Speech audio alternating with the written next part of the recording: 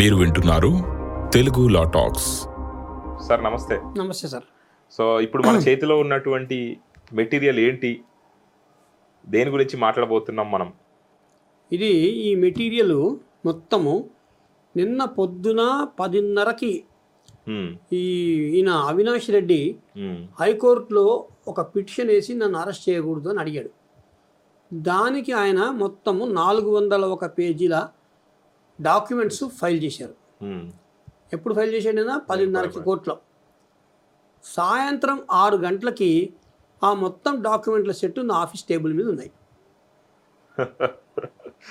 చూడండి మొత్తం ఆయన వేసినటువంటి డాక్యుమెంట్లు ఏంటి, 401 పేజీల సాక్ష్యం మొత్తం ఫైల్ చేశాడు.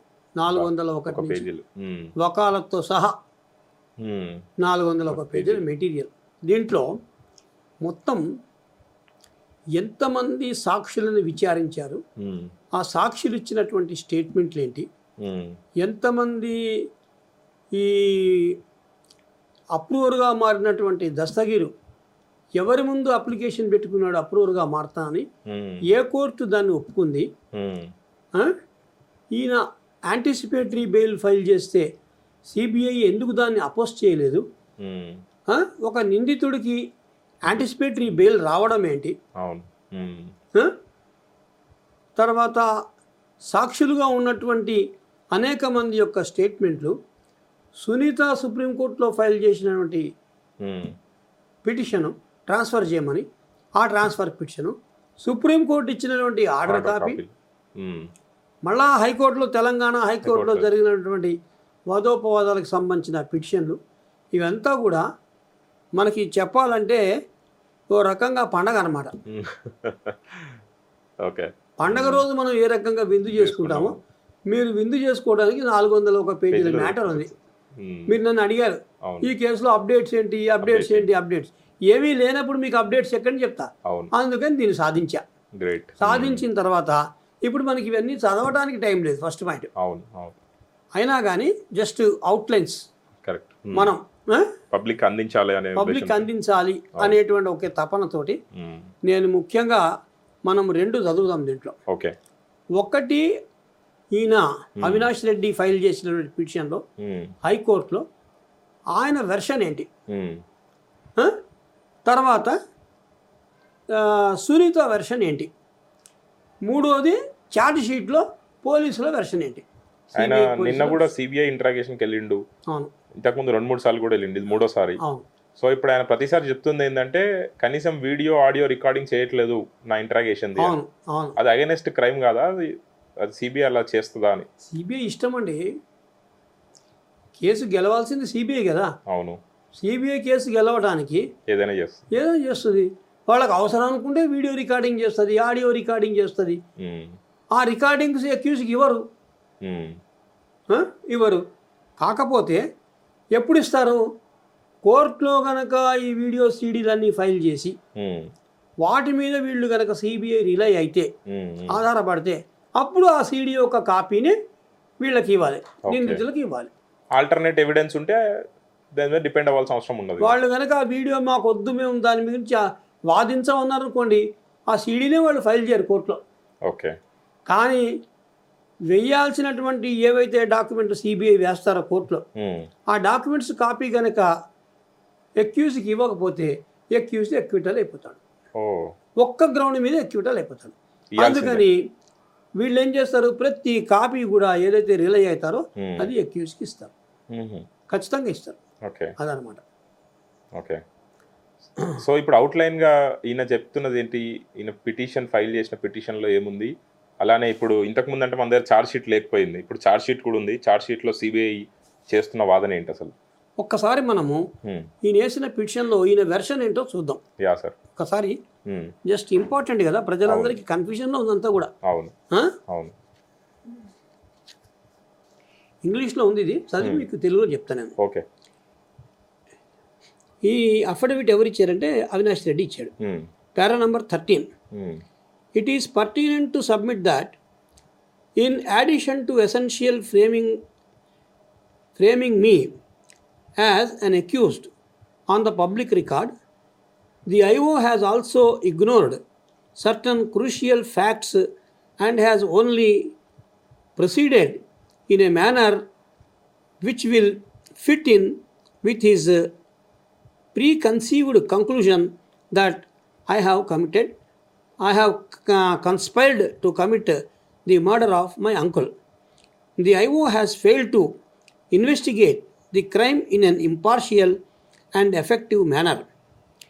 As an illustration, the following may be considered. The death of the deceased was first noticed by Sri Adv Krishna Reddy around 6:10 am on 15/3/2019, and the same was intimated to Sri Nareddy Rajshekar Reddy, son-in-law of the deceased, at 6:15 am, and he also informed Sri N. Sivaprakash Reddy, brother of Sri Nareddy Rajshekar Reddy, at 6:18 am of the death. Sri N. Sivaprakash Reddy called me at 6:20 am and informed me of the death of deceased. It is submitted that the statements of witnesses recorded till now during the course of investigation reveal that there was a handwritten note of the deceased found at the scene by Sri M.V. Krishna Reddy, PA to the deceased anamata, wherein the deceased stated that Sri Prasad, driver of the deceased, is responsible for his death. Investigation of the respondents has revealed that on seeing the crime scene and the note, Sri M.V. Krishna Reddy called Sri Nareddy Rajshekar Reddy and informed him of the letter, and that Sri Nareddy Rajshekar Reddy has instructed Sri M.V. Krishna Reddy to hide the said handwritten note and mobile phone of the deceased. On such instructions, the note was removed from the crime scene and was later produced by Sri Rajshekar Reddy on the evening of 15/3/2019. In the meantime, at about 6:35 am, one Sri Inayatullah had taken photographs and video of the body of the deceased and sent it to Sri Nareddy Rajshekar Reddy. It is submitted that this chain of events clearly shows that Sri Rajshekar Reddy and through him Dr. Y.S. Sunita were the first people to know that a murder was committed, and yet they kept quiet for a long while after the crime came to light. However, statements recorded by the CBI reveal that instead of informing anyone about it, the Rajshekar Reddy appears to have called various people to speak about the death of the deceased, all the while staying silent with the knowledge that it was a murder.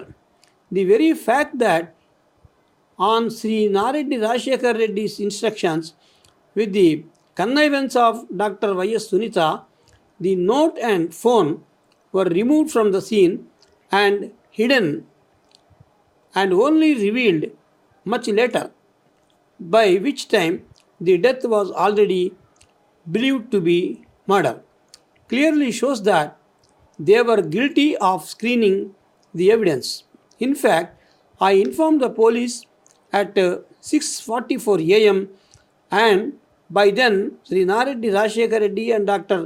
Y.S. Sunita were aware of the fact that a murder had taken place, and they did not raise their little finger to call the police, but decided to screen evidence of the scene crime. Evidence of such crime అనేది ఈయన రాసిన affidavit అనమాట. ఆయన ఏమంటాడంటే సునీతని accuse చేస్తున్నాడు. Okay, సునీతకే ముందు తెలుసు నాకంటే, రాజశేఖర్ రెడ్డికి సునీతకి తెలుసు, అయినా కానీ వాళ్ళు కనీసం మినిమం ఎఫర్ట్స్ పెట్టలే పోలీస్ కంప్లైంట్ ఇవ్వడానికి. నేను 6:54కి పోలీసులో కంప్లైంట్ చేశాను అని ఈయన అఫిడవిట్ ఇచ్చాడు. ఎవరు? మన అవినాష్ రెడ్డి. ఓకే. ఈయన ఈయన అడుగుతున్న ఈయన చెప్తున్నది అఫిడవిట్లో చెప్పినంత మాత్రాన నిజాలు అవ్వనది లేదు కదా. లేదు. So in the same way ఇప్పుడు ఆమె కూడా ఇంతకుముందు హైకోర్టులోనే కేసు ఫైల్ చేసింది, నాకు కూడా సంబంధం లేదని. ఇంతకు సిబిఐ వర్షన్ ఏంది దీంట్లో అంటే ఏం చెప్పొచ్చు? సిబిఐ ఛార్జ్ షీట్ చదవాలి. ఓకే. సిబిఐ ఛార్జ్ షీట్ చదివితే వాళ్ళు ఏంటంటే అప్పుడు ఇచ్చినటువంటి ఛార్జ్ షీట్, ఈ ఫస్ట్ ఛార్జ్ షీట్ ఏదంటే నలుగురిని అరెస్ట్ చేసినప్పుడు, అవును, గంగిరెడ్డిని ఇంకో ముగ్గురు ఉన్నారు, వాళ్ళని అరెస్ట్ చేసినప్పుడు వాళ్ళు చెప్పినటువంటి స్టేట్మెంట్స్ రికార్డ్ చేసుకొని ఇప్పుడున్న చూడండి ఇక్కడ ఛార్జ్ షీట్లో ఎవరెవరి స్టేట్మెంట్స్ రికార్డ్ చేశారంటే ఇందులోపల నంబర్ 1 ఫస్ట్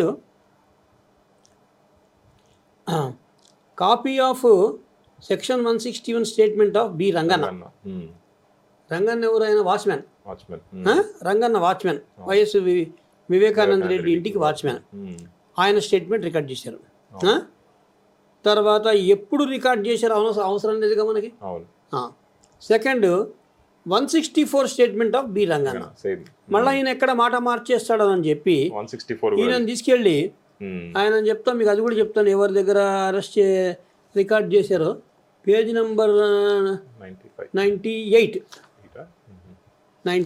ఇక చెప్తాడు, ఇక్కడ ఉంది కదా 98 వచ్చేసింది కదా, ఇక 98లో తెలుగులో రాసినట్టున్నాడు, తెలుగులో ఉంటుంది అన్నమాట. Honourable before the judicial magistrate of first class Jammalamadugu magistrate ముందు ఈయన రంగన్న నేను శ్రీ వైఎస్ వివేకానంద రెడ్డి గారి ఇంటిలో వాచ్మెన్గా ఆయన చనిపోయే వరకు 2 సంవత్సరముల నుండి ఆయన వద్ద ఆయన మరణం జరిగిన వరకు పనిచేసినాను ఈయన స్టేట్మెంట్ అని మొత్తం కంప్లీట్గా రాసిచ్చేసాడు. డేట్ కూడా ఇచ్చారు ఇక్కడ, ఇక్కడ డేట్ కూడా రికార్డ్ ఉంది, ఇది 9/7/2020 అనేది ఉంది ఇక్కడ డేటు, చూసుకుందాం మనం తర్వాత అది. సో ఈయన రంగన్న వాచ్మెన్ ఇచ్చినటువంటి 164 స్టేట్మెంట్ మేజిస్ట్రేట్ ముందు ఇచ్చాడు, జమ్మలమడుగు మేజిస్ట్రేట్ ముందు. ఇంకా దీన్ని మార్చడానికి లేదు, వెనక్కి తీసుకోవడానికి లేదు. వెనక్కి తీసుకుంటే ఈయన మళ్ళీ పోతాడు, లోపల పోతాడు రంగన్న, ఇంకోటి తప్పు చేసినోడైతే. అట్లాగా ఒక్కొక్కళ్ళది 161 స్టేట్మెంట్, మళ్ళీ వాళ్ళది 164 కూడా. సో రంగన్న 161, రంగన్న 164. తర్వాత 161 ఆఫ్ దస్తగిర్, షేక్ దస్తగిర్ ఆయన స్టేట్మెంట్, మళ్ళీ ఆయనని తీసుకెళ్ళి అదే మేజిస్ట్రేట్ ముందు 164 చేయించారు. తర్వాత మూడోది ఈ section 306 statement of Shaik Dastagir, ఇది ఏందో చూద్దాం ఒక్కసారి. 306 స్టేట్మెంట్ డెల్టా డాక్టర్ ప్రవీణ్ గట్ల కొంచెం చదువుతా వినండి. My name is Shaik Dastagir. I am residing in Jayamma colony at Pulivendula. My maternal uncle Rasool used to work as an ambulance driver in YS Rajashekar Reddy Hospital. In the year 2016, through my uncle Rasool, I joined as a driver and started working with YS Vivekananda Reddy. I stopped working in YS Vivekananda Reddy in the year 2018. In the year 2017, the associates of Vivekananda Reddy, namely Yerra Gangireddy, Gajjala Jagadishwar Reddy, both of them used to work for Vivekananda Reddy for supplying money for MLC and ZPTC elections campaigning and for MLC elections in the year 2017. So ఈ రకంగా ఆయన ఏం చేశాడంటే మొత్తం ఆయనకి ఏం తెలుసో కంప్లీట్గా ఒక స్టేట్మెంట్ ఇచ్చాడు. 306 కింద 164. బాబ్రే ఎన్ని పేజీలు ఉందండి అండి, మొత్తం పూసగూర్చినట్టు చెప్పేసాడు. ఇక ఇది ఒక్కటి చదివితే మీకు టోటల్గా స్టోరీ క్లియర్ అయిపోతుంది. అసలు మొత్తం ప్లాన్ ఆఫ్ యాక్షన్. అబ్బా 169 దాకా ఎవరు ఎట్లా థ్రెటన్ చేశారు. They are threatening me by saying that they will kill me even today. CBI SP wrote a letter to Kadapa SP to provide security to me. Kadapa SP told to Pulivendula police, in spite of that, they are not providing security to me. ఇదండి statement. So 306లో ఆయన ఇట్లా చెప్తే ఈ షేక్ దస్తగీర్ నాకు రక్షణ కల్పించండి అని చెప్తే ఎస్పీ చెప్పినా కానీ లోకల్ పోలీసులు ఇవ్వట్లే. ఎందుకంటే దస్తగీర్ ఇందులో మెటీరియల్ విట్నెస్. దస్తగీర్ని కనుక లేపేస్తే మొత్తం కేసు జీరో. అందుకని చెప్పి దస్తగీర్ ఇంపార్టెంట్ విట్నెస్. మరి ఎంత ప్రొవైడ్ చేసే ఆయనకి రక్షణ మనం దస్తగీర్కి ఇవ్వాలి. నిజంగా ఇన్వెస్టిగేషన్ ఏజెన్సీకి గనక ఈ కేసులో ఇంట్రెస్ట్ ఉంటే ఫస్ట్ దస్తగీర్ని కాపాడాలి. అందుకని వాడిని అప్రూవల్గా చేసుకున్నారు. మరి దస్తగీర్ ఏమో రాస్తున్నాడు, ఎస్పీ చెప్పినా కానీ నాకు ప్రొటెక్షన్ ఇవ్వట్లేదు. ఇంటెన్షనల్గా ఇలా ఉంటాయి కేసులు. అదే కదా. ఇప్పుడు ఈ సిబిఐ చేసిన ఛార్జ్ షీట్లో అవినాష్ రెడ్డి పేరు మెన్షన్ అయిందా అని ఇప్పుడు అది కొంచెం చదివి చెప్తా. అదే కొంచెం నెక్స్ట్ ఎపిసోడ్లో చేద్దాం. కొంత బేసిక్గా చేసాం కాబట్టి నేను మీరు చదవండి ఛార్జ్ షీట్. తప్పకుండా మీరు చదివి నాకు డీటెయిల్స్ ఇవ్వండి, నేను మీకు చెప్తాను. హ్యాస్ ఆన్ టుడే ఇప్పుడు ఈ case status YS Vivekananda Reddy గారు కేస్ స్టేటస్ ఏముంది అంటే ఏం చెప్పొచ్చు? వివేకానందరే ఆయన మన ఇప్పుడు హైకోర్టులో వేసాడు పిటిషన్. అవును, మండే వస్తుంది. ఆ మండే కంటిన్యూ అవుతుందా, స్టే ఆఫ్ అరెస్ట్ కంటిన్యూ అవుతుందా, లేకపోతే సిబిఐ వాళ్ళు మాకు ఈయన చాలా ఇంపార్టెంట్, ఈయన అరెస్ట్ చేయాల్సిందే కాబట్టి మీరు స్టే వెకేట్ చేసేసేయండి. వెకేట్ పిటిషన్ వేస్తారు వాళ్ళు వెంటనే మండే వేస్తారు. వెకేట్ పిటిషన్ వేసేసి కౌంటర్ కూడా వేస్తారు. ఆ కౌంటర్లో మొత్తం డీటెయిల్గా రాసేస్తారు. ఇక ఈయన ఎవరు అవినాష్ రెడ్డి రోల్ ఏంటి, ఆయన ఎందుకు అరెస్ట్ చేయబోతున్నారు ఏంటి, మొత్తం వాళ్ళ కౌంటర్లో ఉంటుంది కంప్లీట్గా. అంతేగాని వీళ్ళు హైకోర్టుకి ఇచ్చి సార్ మేము అవినాష్ రెడ్డిని తీసుకెళ్ళి ఇన్వెస్టిగేట్ చేసి ఇంట్రాగేట్ చేసో ఎంక్వైరీ చేసి వదిలేస్తాం అని రాస్తే హైకోర్టు ఊరుకోదు. అంత దానికి నువ్వు ఇంత సీన్ ఎందుకు, నీకు 4 సార్లు ఎందుకు పిలవాలి ఆయన్ని? ఆ పని ఏదో మూడోసారి చెప్పేయచ్చు కదా మీరు అంటారు కదా. అంటే పిల్లలాటలు కాదు వస్తాయి. ఓ మనిషిని నిర్బంధించడం అంటే ఆయన ఎటుకు పోనీయకుండా మా ఇన్వెస్టిగేషన్ హాజరవ్వాలి అంటే 22 ఆర్టికల్ కింద మనిషి యొక్క లిబర్టీని నువ్వు సీజ్ చేసినట్టే. మరి ఆర్టికల్ 19 కదా. అందుకని కాబట్టి వాళ్ళు హైకోర్టుకి సమాధానం చాలా జాగ్రత్తగా చెప్పాల్సి వస్తుంది. రేపు పొద్దున వాళ్ళు వికెట్ పిటిషన్ కౌంటర్ రెండు తీసుకొని వస్తారు. వాళ్ళు తీసుకొని వచ్చి కాపీలు ఇచ్చేస్తారు. ఒకవేళ హైకోర్టుకి టైం ఉంటేనేమో వింటుంది, లేకపోతే ఏదో వాయిదా వేసి మళ్ళీ వాయిదా రోజున వింటుంది. అట్లా ఉంటుంది. నెక్స్ట్ ఎపిసోడ్లో మనం దీంట్లో సిబిఐ ఇప్పటివరకు వేసిన ఛార్జ్ షీట్లో ఏముందని తెలుసుకుందాం. నెక్స్ట్ ఎపిసోడ్లో ఛార్జ్ షీట్ గురించి తెలుసుకుందాం. Okay, thank you.